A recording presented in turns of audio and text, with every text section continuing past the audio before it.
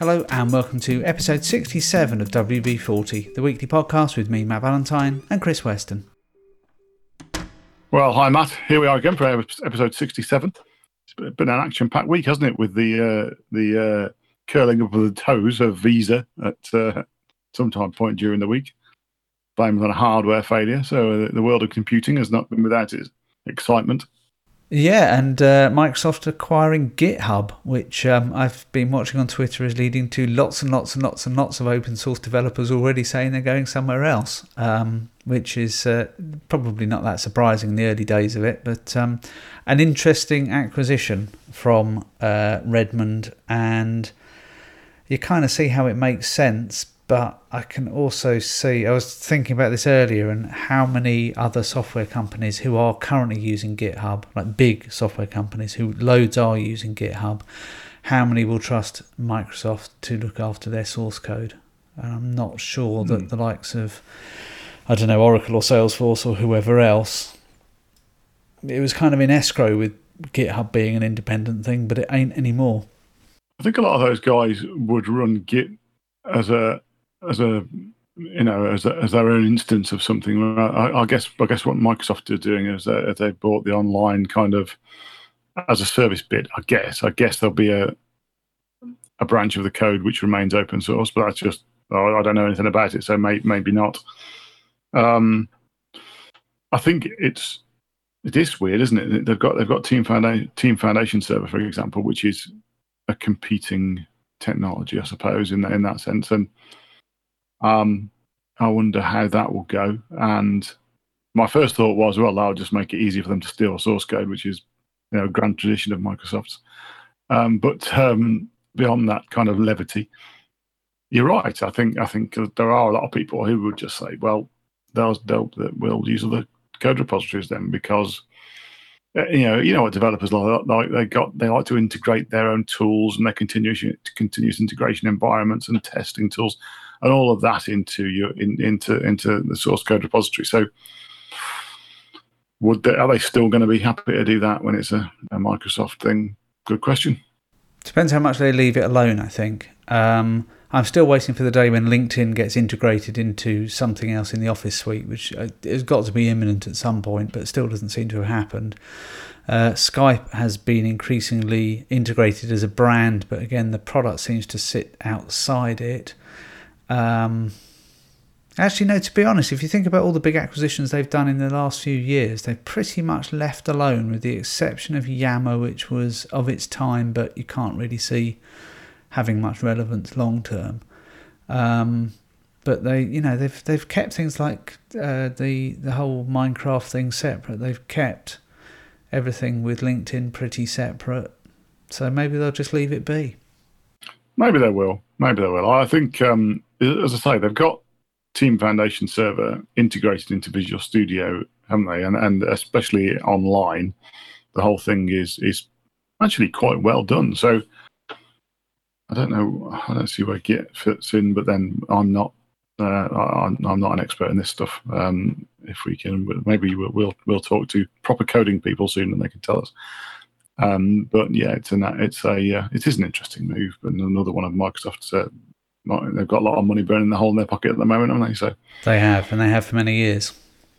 So it's bound to happen. So how about yourself, Matt? Have you had a busy week?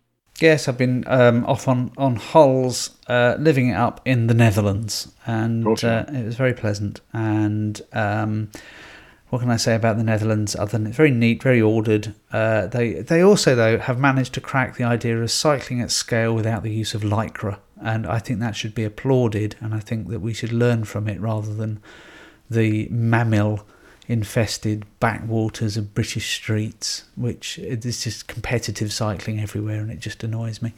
I want to get one of those bikes that they have in Holland where they look comfortable and you can sit up and you can see things, as opposed to being head down with your head up somebody else's Lycra-clad backside, which seems to be the order of the day in the UK. It does seem that you're not allowed to ride a bike these days in the UK unless you've got all that stupid gear on and cycling around like some sort of lunatic. The Dutch have got a far better way of doing it. I categorically agree. I think the other thing with the Dutch is that they're less afraid of cars because the bikes themselves weigh about 2.5 tons each. So actually, in a crash, the car may well, with its crumple zones, come off decidedly worse.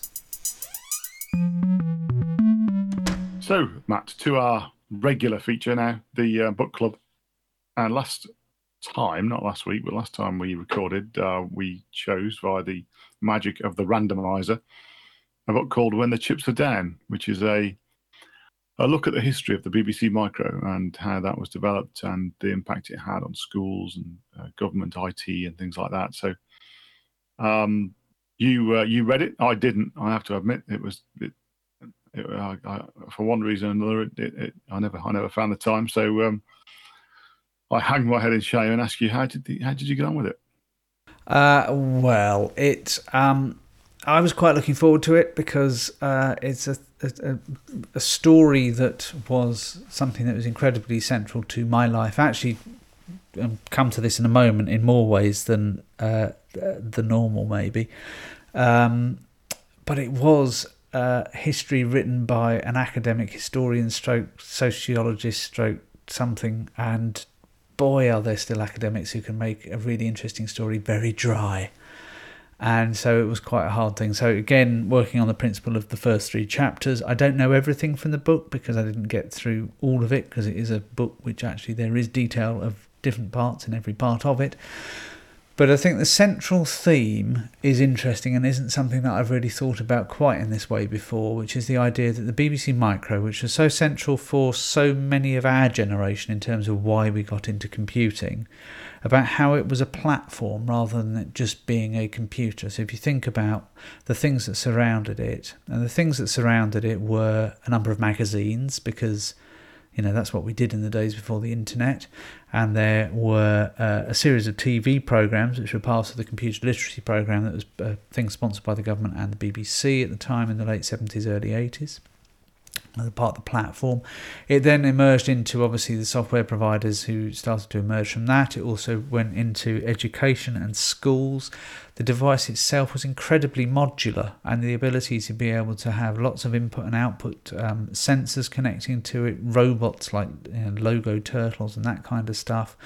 The ability to add co-processors so you could do stuff in different languages. The ability to be able to put ROM chips into it so you could run things like word processors without having to use up all the system memory. And I remember we had a BBC Micro at home that my dad had through his work, and WordWise, I think it was the thing that he used, and that was on a little EEPROM chip or ROM chip. The computer clubs, and I remember going at Watford College, there used to be a computer club that ran every 2 weeks, I think it was, and all the sorts of nerdy types from around the area gathering together to be able to share code and talk about computing, what they'd done. And it was hardly the homebrew computer club, but it was, again, part of this broader platform. And so actually when you look at it in those terms, and if you think about that wave of computing in the UK in the late 70s and the early 80s, which led to, I think, 2 very significant very significant computer companies. The first was Acorn, which led to the ARM work that they did initially with the Acorn Archimedes, and that made them turn into ARM, the company who a year or so ago acquired by a big Japanese bank, but basically a British company that is at the core of the processors in most smartphones.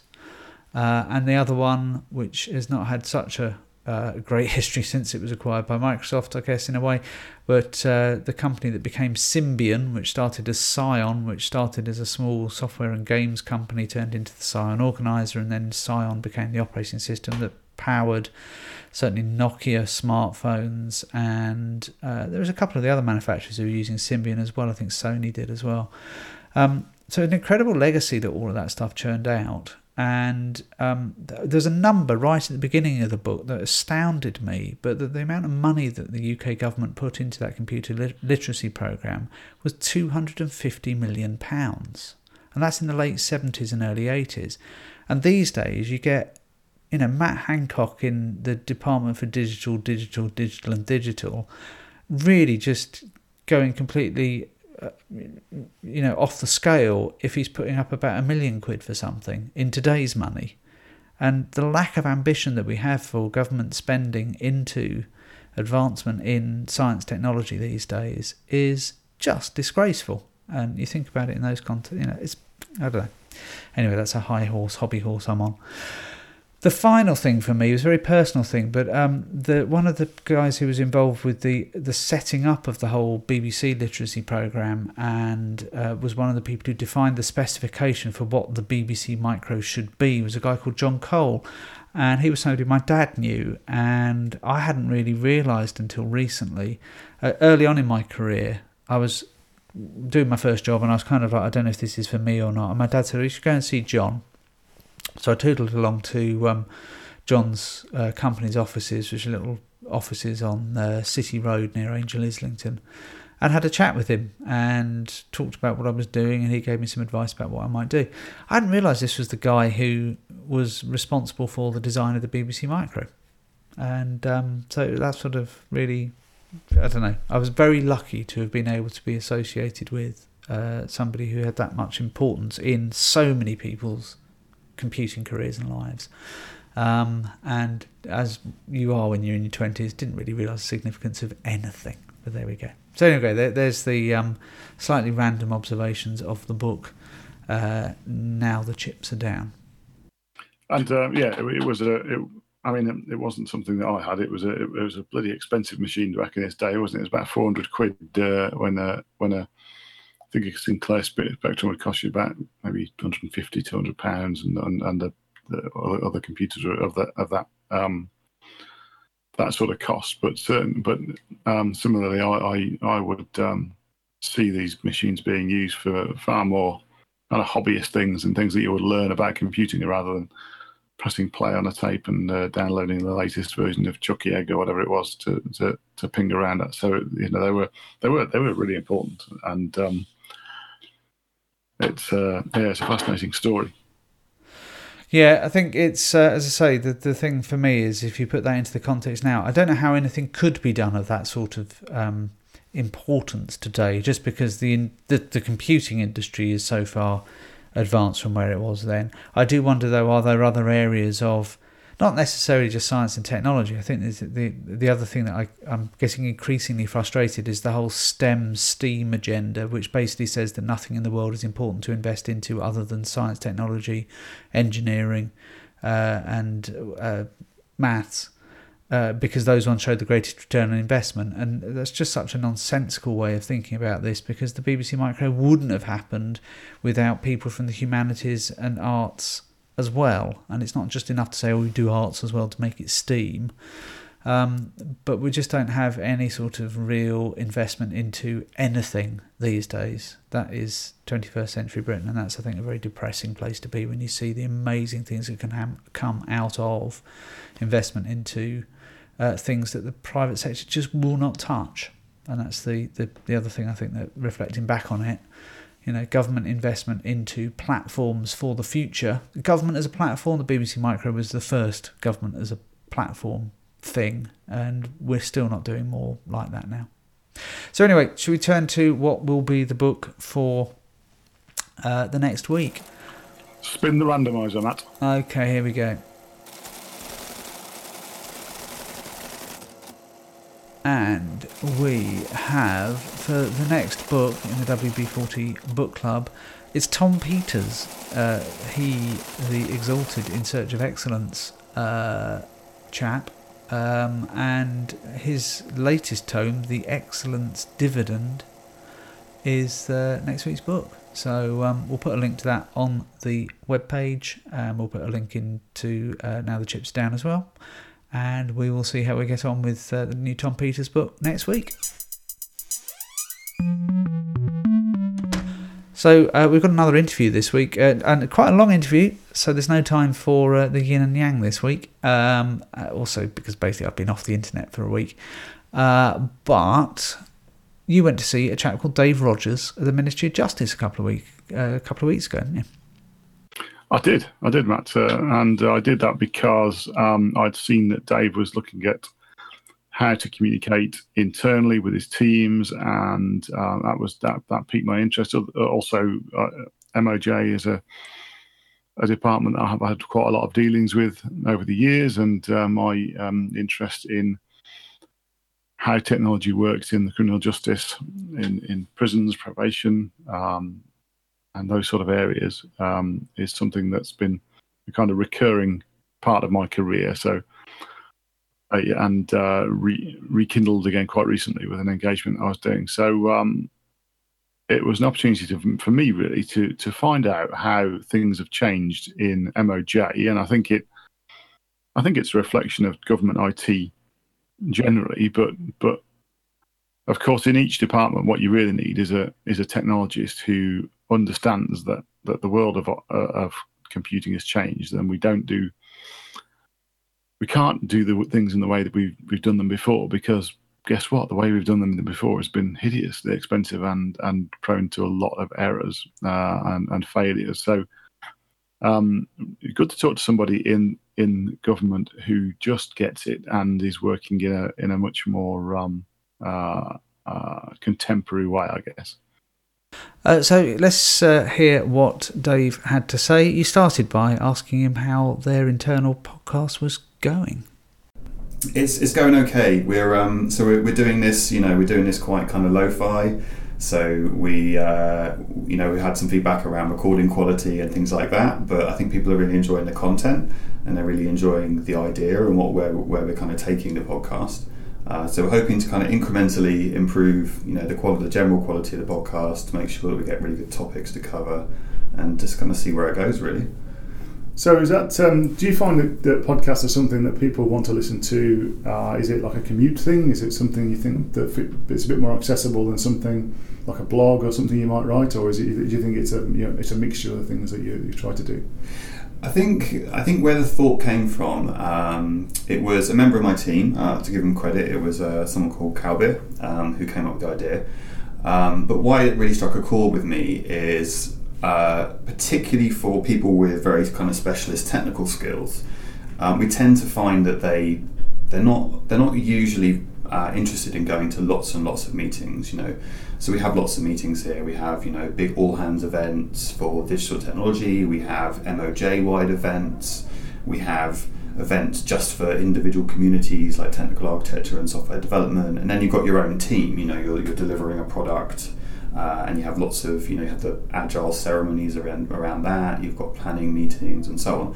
So what the podcast felt like is a way of engaging with the teams in a way that was entirely convenient to them. So there was this, downloadable podcast. It's out there. They can sync it with their phone, listen to it when they want, whether that's, you're right, as you say, whether that's the commute, at the weekend if they feel like it. Some people like to zone out of work, or even just sat at their desk at work. We haven't done the research to figure out when people are listening, but we thought that for those particular communities, the podcast might be like a good way of kind of punching through the volume of meetings and that they have to go to. Yeah, that's a really good point, isn't it? One of the great things about a podcast is it is you consume it when you want to. And you're right, there are so many get-togethers and meetings and reasons to be places that talking to people and especially doing it in a way that's kind of more human and natural than sort of bombarding people with articles that they've got to read. Yeah, there's something about the conversational style of a podcast that seems to work really well. We don't really have to put much preparation into our podcasts. We just think of a topic, invite some people who really know their stuff, and we just kind of let the conversation flow. Whereas for a big kind of stand-up presentation, you've got a huge amount of preparation and logistics, and I also think there's something about the way that because it's just audio, you can combine it with a lot of other things. So you wouldn't, I think a lot of people would struggle to watch a YouTube video on their way to work. Yep. But an audio combines quite well with activities like that. So you've been at MOJ about 5 years. You were telling me earlier, Dave. So how did you get here? What was the route? What brought me into government was I do actually remember quite distinctly. I was at a conference QCon that kind of runs just near here in Westminster. And I saw a talk by a guy called Matt Wall, who was a kind of former colleague from The Guardian. And he was explaining about what it's like to work in government. And he was saying at the time, it was this really challenging environment where he had to create a space for people to work within, which meant protecting them from a lot of what were the kind of negative influences of government at the time around very kind of enterprise, big IT kind of influence on technology, when all people were trying to get done in his particular area was to build small, agile software products. And I found that quite compelling because it was showing to me that government is a place where we could work with modern technology, and we can use the cloud, we can use agile methodologies, and we can get things done. But the real prize was understanding that could be done in the context of a place where you were doing this really valuable work for citizens. At the time, I didn't know I was going to be joining the Ministry of Justice. At the time, I was joining Government Digital Service, and I was part of the transformation team. So at the time, GDS was delivering 25 exemplar digital services across government, and I got asked to join the Ministry of Justice and support them on the 4 exemplars they were delivering here. And that gave me, so I knew I'd be working with, services to citizens. I didn't know which ones.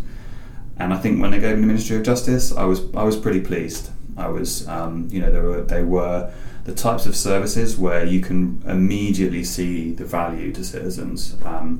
One of the first ones I worked on was lasting power of attorney, which is the ability to apply online for a kind of status that allows you to, if you lose mental capacity at some point in your life, it's a document and a process that allows your, for example, your kind of financial matters to be handed off to someone in a much more kind of organised fashion. So if you don't have a lasting power of attorney, that can be quite a complex process for your friends and family around you. And that's such a kind of valuable service for society, and to be able to get involved with that and kind of build it and put it online and ultimately kind of raise the numbers of people applying for this. Having that direct impact on people's lives was, I guess, what drew me into government. No, that's right. I use that service actually. I used it for my parents about only a few months ago, and it is a remarkably simple thing to do, really, given the complexity of the thing you're trying to achieve. It's pretty useful, and I think when you're in government, especially MOJ, I guess I say especially MOJ because it's one of my specialisms as well, and one of my hobby horses is around getting information to people just so they have access to justice in a way that's accessible and affordable. And what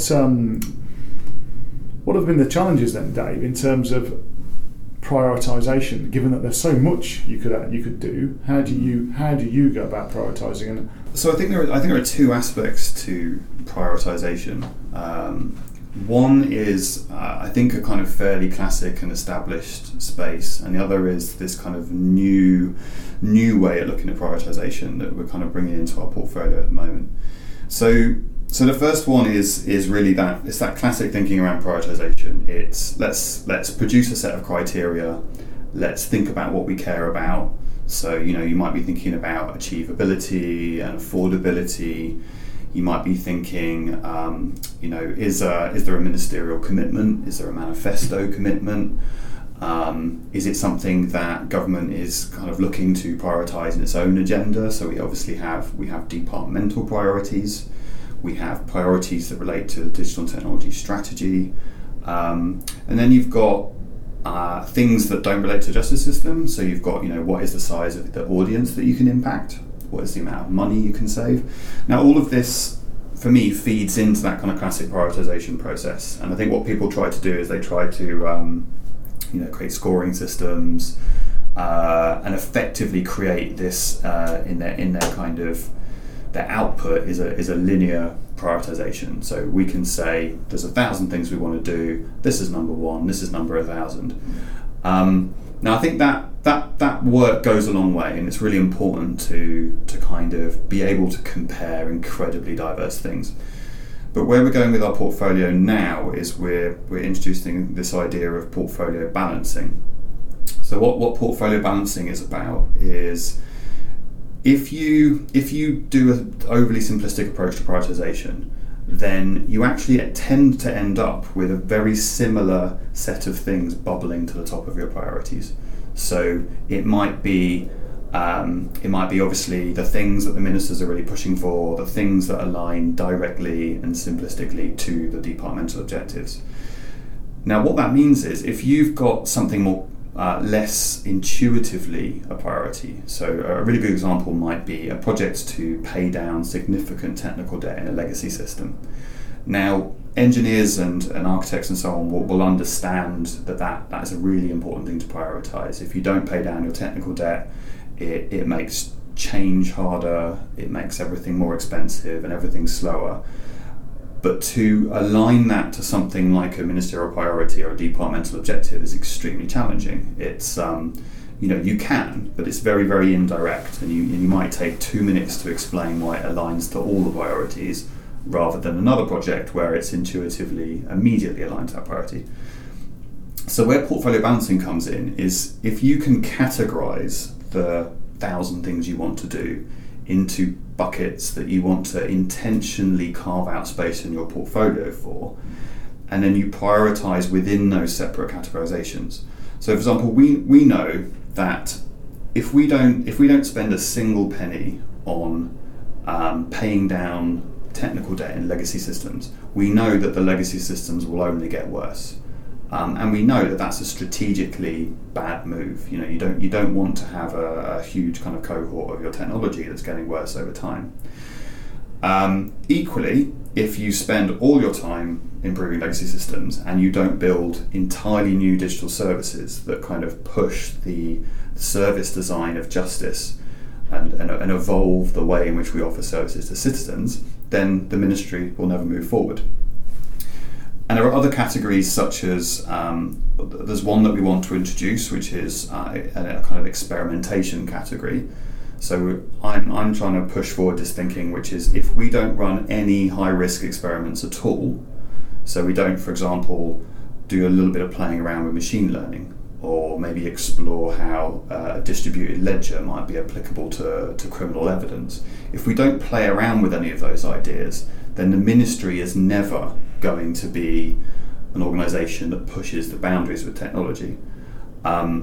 We shouldn't be spending all of our money on that. We probably should be spending a small proportion, but it's important that small proportion is not reduced to zero. So if you step back from the whole portfolio and you bring in these categories and you start saying, well, we need to prioritise within those categories, but it's important to have the space, some money allocated to each of the categories. It makes you think about prioritisation very differently.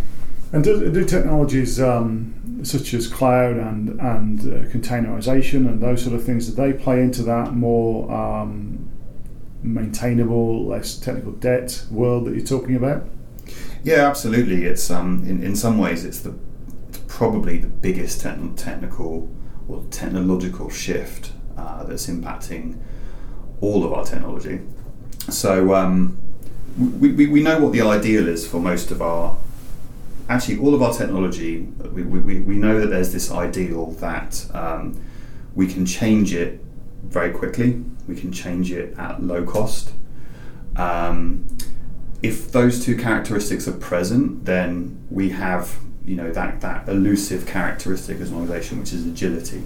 So we can anything from the room booking system through to our newest digital service. If we can change every bit of technology very quickly, then as the business changes, the business of doing justice, so new legislation, new thinking in society about what our priorities are, or new emergent technologies, we can adapt to those.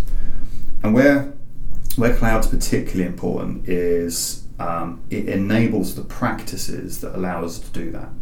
So one of the absolute key practices is continuous delivery.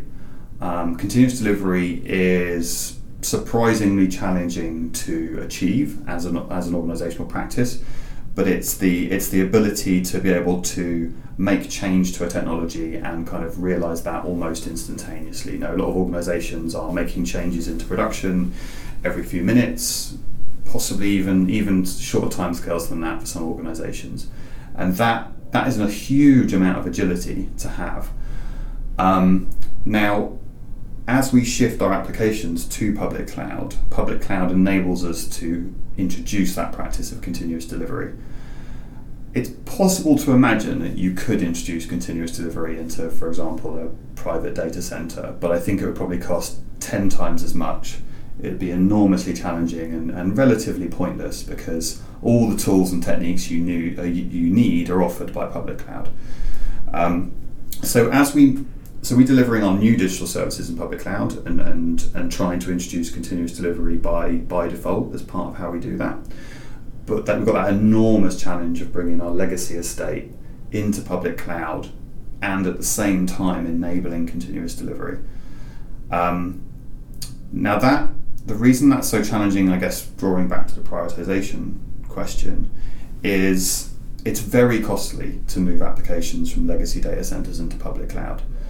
And it's even more costly if you want to introduce continuous delivery whilst doing that.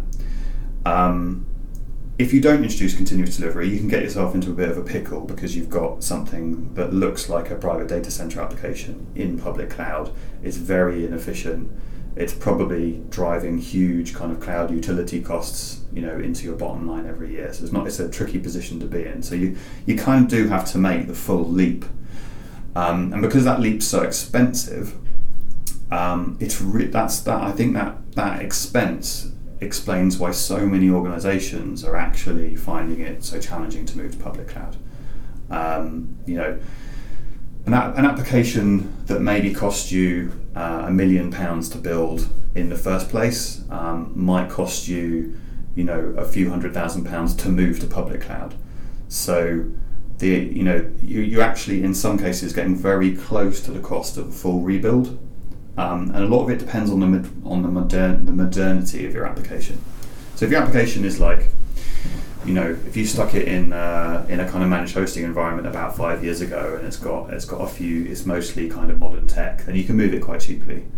But if you've got something that is 25 years old, it's kind of uses kind of outdated languages, outdated databases, and in some cases outdated hardware, that just keeps raising the cost.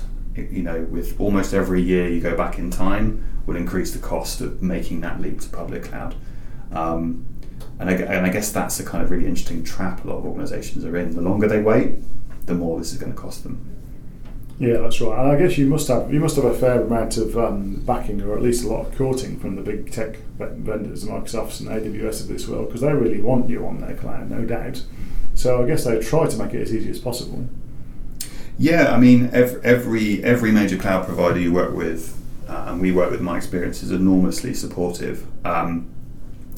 But they themselves can't eliminate that cost, because ultimately the cost of when you get there, and let's say you've moved your 25-year-old application into public cloud, you've introduced continuous delivery that's involved a huge amount of re-architecting and investment in kind of renewing components and so on. Once you get to that place, it's pretty cheap. But the transition is not the service that public cloud providers typically offer.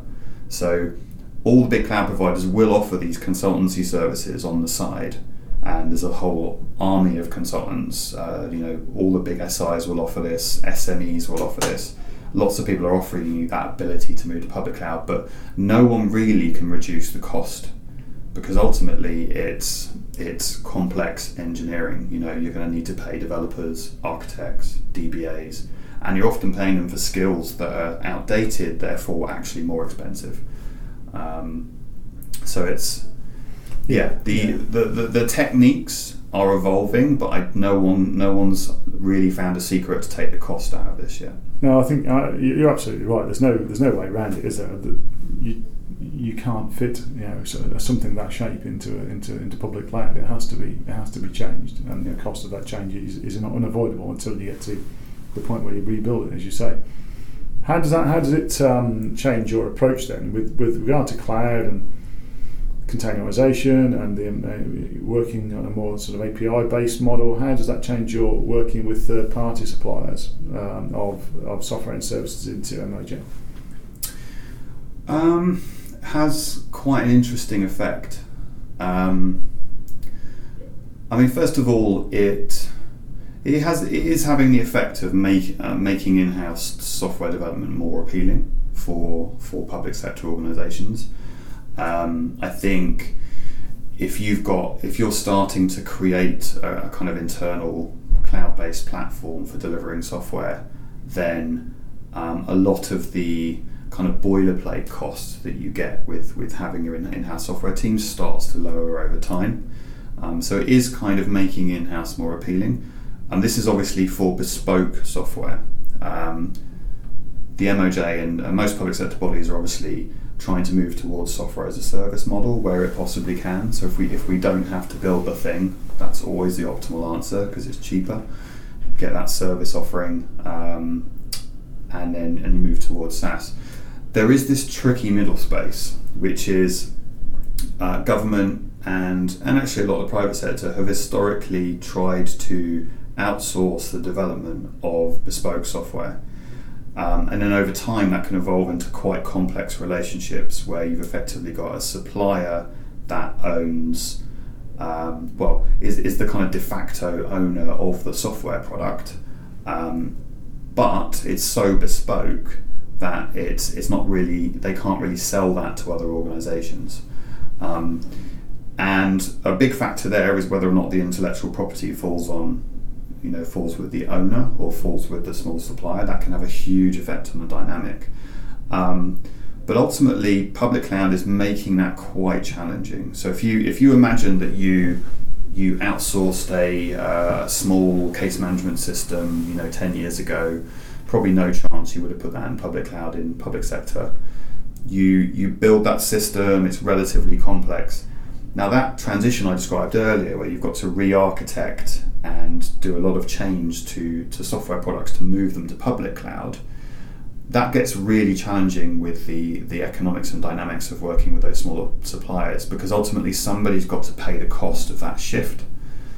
If you don't own the intellectual property, then you're probably going to try and encourage that small provider to move to public cloud, but ultimately it's kind of their choice as a company. They can actually hold back on that.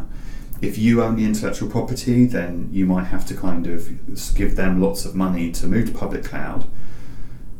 But that introduces something very interesting, which is that moving to public cloud is about culture and practice change as well.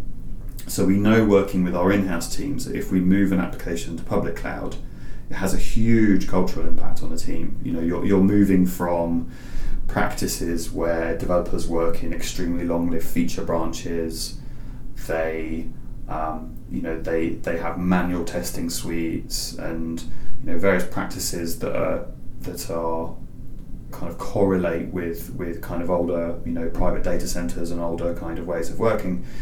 To transition them to continuous delivery is this, it's a huge culture change. It's a mindset change. It's hugely liberating, but also quite scary for teams. Like you've lost an amount of control. Developers may be committing to production without the safety net of a huge manual testing team. They've got the responsibility of building a testing suite themselves. That's quite a lot more responsibility. And if you're trying to make that culture change happen in somebody else's organisation, like an SME that owns a small case management system, that's very challenging. And I think it's a space that we've only just started to work with, and it's going to be interesting to see where that goes. I'm trying to remember the Netflix term. Is it Chaos Monkeys or something they have in their system, which deliberately try to break things? Can you ever imagine being in that culture in a government department? Absolutely. I mean, it's definitely the goal. Our kind of chief information security officer is just as interested in chaos engineering as I am. It's definitely a vision. All of the techniques that they use in the kind of simian army or whatever they call it. Using machine guns, also, isn't it? All of those techniques are really, really compelling for modern cloud architectures. but they're completely irresponsible for legacy system architecture. So you've got a long journey of maturity to go on before you can start to effectively introduce chaos engineering at scale. But there's no reason why the public sector couldn't do that. And you also mentioned things like blockchain and AI, machine learning, and I know that I've seen the court service, they're investing in RPA, aren't they, and things like that. Do you think that that's again, do you think that's something that will happen in-house in MOJ? That's something that will be a big part of that, or do you think it's something that you'd look to outside to do that kind of investment or innovation? So I think there's a few answers to that question. So the first one is I'm very keen to differentiate types of emerging technology and their intrinsic value. So I've tweeted about this a few times, but robotic process automation is something I would immediately park to the side and say that's not really emerging technology. That is something that consultancies are trying to sell to other organizations, and it might be the right answer to the question in very, very few circumstances where you're very tactically trying to save money. Yep. But ultimately it drives complexity, like avoidable complexity into your technology. It increases technical debt. So it's something to be very, very careful about. It's a sticking plaster in many ways, isn't it? Yeah. And it's 20-year-old technology. Probably further than that. It's not a new thing. There's some quite cool ML type things you can build into it for allocating tasks to people or robots and whatever. But as you say, you're building in the debt rather than breaking it apart, aren't you? Yeah. And most developers who read up on it go, isn't that just Selenium? It's they're surprised that it's the thing, and it's definitely not robotics. That's the other thing. Blockchain's another one just to be careful about. Like we tend to avoid the term blockchain and mainly talk about distributed ledger technology. So if you're talking about distributed ledger, machine learning, for example, the answer to your question is, I believe we need to be doing that in-house and buying it. The idea that we wouldn't be buying it is absurd. Like the entire market is transforming, and machine learning is entering into all kind of product spheres. I mean, it's already there. We use G Suite. We're using machine learning extensively on a day-to-day basis every time we write an email. But I do believe that we need to carve out a role for the public sector doing low-cost experimental work. I know from kind of former colleagues and stuff working in kind of more startup areas of the industry that machine learning can be delivered at an incredibly low cost at the moment. All the tools are there on AWS for you to do it, and that means that we should be treating that like another tool in the toolbox that developers should reach for if it's the right shape of tool to solve the problem they're trying to solve. So there's no reason why we shouldn't be doing that within the ministry. I think distributed ledger is a little bit different. I've got this sense that to make a distributed ledger work in its kind of intended way, which is that there shouldn't really be a central authority, a central kind of point of trust. That's quite an undertaking, and I think particularly for a public sector body. We blogged about this last November, I think actually. We blogged about this idea that you could use distributed ledger for criminal evidence. So if you submit criminal evidence to the justice system as someone involved in the justice system, you might want a degree of independence, of trust that your evidence won't be corrupted during the justice process. Whether that's a kind of video recorded from your bike helmet or a photo you took on your smartphone, you might want a little bit of trust back to say that is the artifact that's been presented as evidence in court. I think that's quite a challenging proposition for the justice system because it requires a degree of I would describe it as just humility of us to understand that it's natural for people to not trust the justice system, even as much as it's our very goal to make them trust the justice system. And I think people would trust it more if we used clever techniques like that to kind of increase people's trust in evidence. But to get an idea like that off the ground that's huge. It's people are starting to talk about it. We kind of the ideas are kind of been discussed at a very kind of early stage with policy teams and technology teams. Maybe there's an idea here, but it's a long way from forming into an actual kind of position or project or investment. And likewise, it's happening in the academic sector. I think I saw earlier that I think Oxford University are doing some work in this space around distributed ledgers for criminal evidence. So it's not something that's going to exclusively come from just something delivered by MOJ. But I think we, as a kind of society and technology industry, we will gradually come to ideas like this and test them out. I would imagine in quite narrow circumstances before we realise their true potential. So as we move into the future and your podcast becomes massively successful within government and a trailblazer for other areas, what do you see doing in future, Dave? What are future topics for the podcast? So I mean, we're obviously at a very early stage. We've been kind of brainstorming some ideas. So the one that's coming up this afternoon is going to be about the next generation of workplace technology. So I don't really know where that's going to go, actually. We might be talking about maybe kind of 5G and how that could kind of revolutionise, our attitudes to wired networks. We might be talking about kind of meeting room technology. Security is one that's come up in our discussions in the past. How do you know that the person in the workplace is the person that should be there, and how many different factors of authentication to get to different parts of the system? You know what I mean? If you're in the building, then you're probably okay to see the intranet. If you're in this room, then you're probably able to see that. If we can identify, how do you do that, and how do you make getting onto a system less onerous and more user friendly? Yeah, I mean, there's interestingly, another one of our future topics is, I think it's something like, why is identity so hard?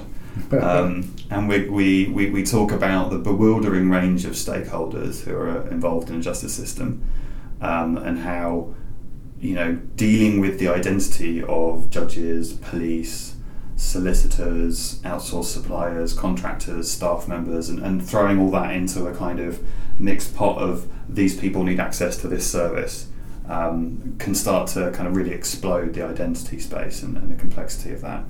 But I do think those questions can be answered with the future technology, and there's a kind of architectural principle that we've kind of been working on for a while, which is something like effectively all networks should be considered untrusted. The thing you should care about is the place where the user is and the service, and everything in between is untrusted. It's effectively the internet. And I think if you take that philosophy, whilst there's a huge journey, to achieve that in any organisation, I think, and technology industry itself probably needs to evolve a little bit. It's definitely going in that direction. I think you will see that kind of philosophy of the untrusted network kind of become pervasive. But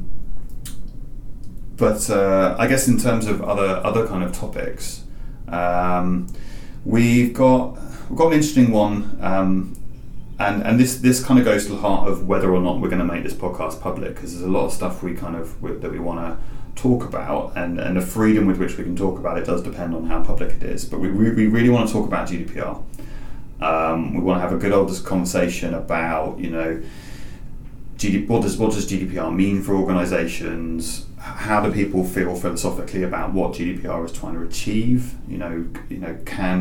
Can and does GDPR go too far sometimes, or is it not enough? And just to kind of get under the skin of GDPR, which I think for a lot of people is just a little bit of a kind of scare term right now. And but obviously working on that, extensively at the ministry has been quite a kind of fascinating area to work in. We want to tackle cybersecurity. So trying to describe what cybersecurity looks like in an organisation like the Ministry of Justice, because that's just a huge kind of multifaceted topic, all the way through from the technical details of staff and contractor access to operational systems, all the way through to our kind of protecting our, the surface area of the ministry, the kind of digital services we offer, and then getting into the weeds of where cybersecurity starts playing with our kind of funding and prioritisation. how is it that we can modernize our legacy estate such that it's, everything is naturally fully patched, fully upgraded, in support and so on. So that's going to be a big topic area. Other than that, we've got ideas around talking about R&D in government. I think I mentioned that earlier. Something about modern cloud hosting, where that's going to go. We did our first podcast on. I think we spoke about Kubernetes for a bit, but I think we want to take that to the next level and talk about what does a kind of modern containerized, like API-driven public cloud service look like in for a large public sector organization, and where's that going to go? And just idea after idea. Really, we might even have a go at procurement at some point, but that would be even stickier one. That's a tough one. Oh, I'd be a brave man that started by trying to containerise procurement in government, but that's an entire episode, I think, of conversation. Fascinating stuff. Thank you to Dave for making the time to be able to talk with you. And I think some really interesting stuff with his thinking around how they go about assessing and playing with new technologies. The thing, though, that he was talking about with the effort that it takes for taking existing things and making them public cloud based, and how there's a massive investment involved in doing that, and how that for small businesses that are creating niche products for government, there's a real challenge there, and it's something I've observed over the last few years, and I think it's interesting that they're seeing it as well on that side of the supply chain. Well, it plays a little bit into your comment about the BBC Micro and government investing in something which is going to have a return, I guess, doesn't it? Because at some point, people are going to have to bite the bullet, and my take on it is that the cycles of politics don't always lend themselves to long-term decisions in that way. But just like everybody else is finding out, and really, it's not just a matter of economics that without any kind of nudging from the corporate world, the likes of Microsoft and Google, they don't want to be selling you on-prem software, and they don't want to. The likes of HP, they don't want to sell you servers. They wouldn't mind selling to government, I guess, but what they really want to do is sell them to the cloud providers, because the volumes are just so much bigger, and therefore it makes more sense than to be processing lots of piddly orders. So it pushes people to cloud because economically it makes more sense. But as we explored in the interview, that there is a significant investment to doing that, making that move. But the way it can help you think differently about then how you manage and maintain your software, rather than continuing to double down on technical debt, can be it's probably, I say can be. I think it has to happen in large organisations, big scale enterprises and government. I'm more and more convinced, though, that actually probably the sunk cost fallacy more than anything else, but the only way to do the re-architecting is to start again from scratch. And when you don't do that, and you and I have a long-running disagreement about Office 365 as opposed to Google, but I think that for me is case in point. Office 365 will never work properly because there's just too much legacy in there for it to ever be architected properly for the cloud. It will do the job, and it will be the easier transition for many organisations because it's less disruptive on the migration. But it's never going to work fully or coherently because it was designed for a very different world, and it has legacy stemming back to 2 generations before that probably.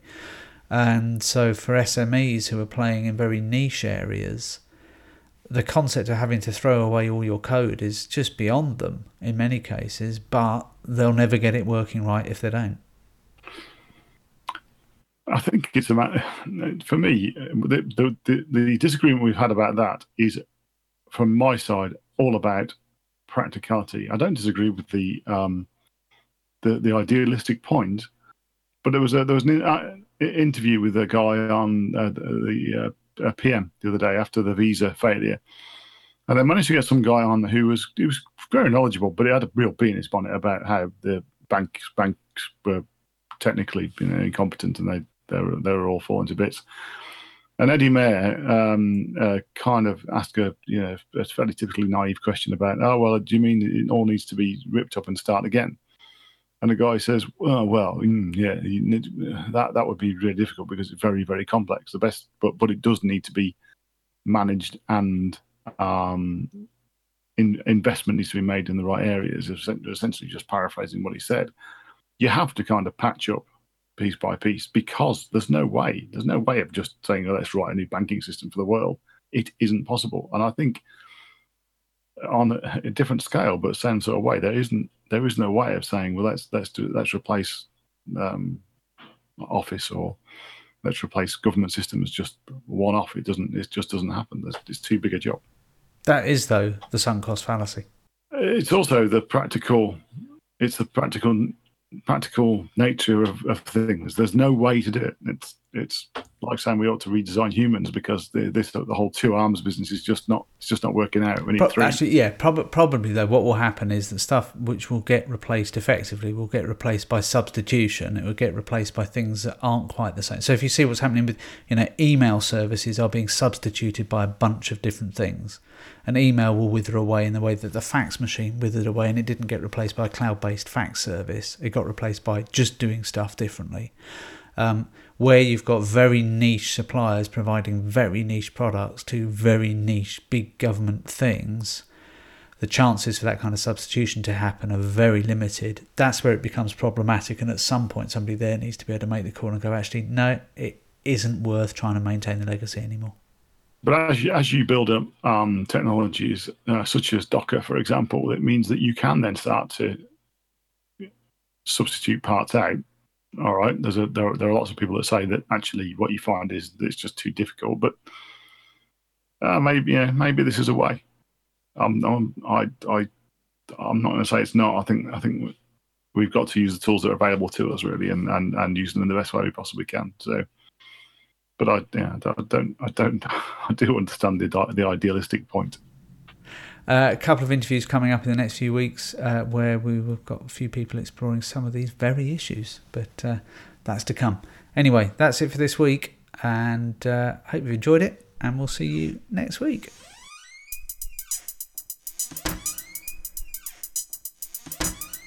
So thank you for listening, and thanks again to the MOJ and Dave Rogers for the interview. We will be here again next week. You can catch us at wb40podcast.com, at WB40podcast on Twitter, and on iTunes and Stitcher.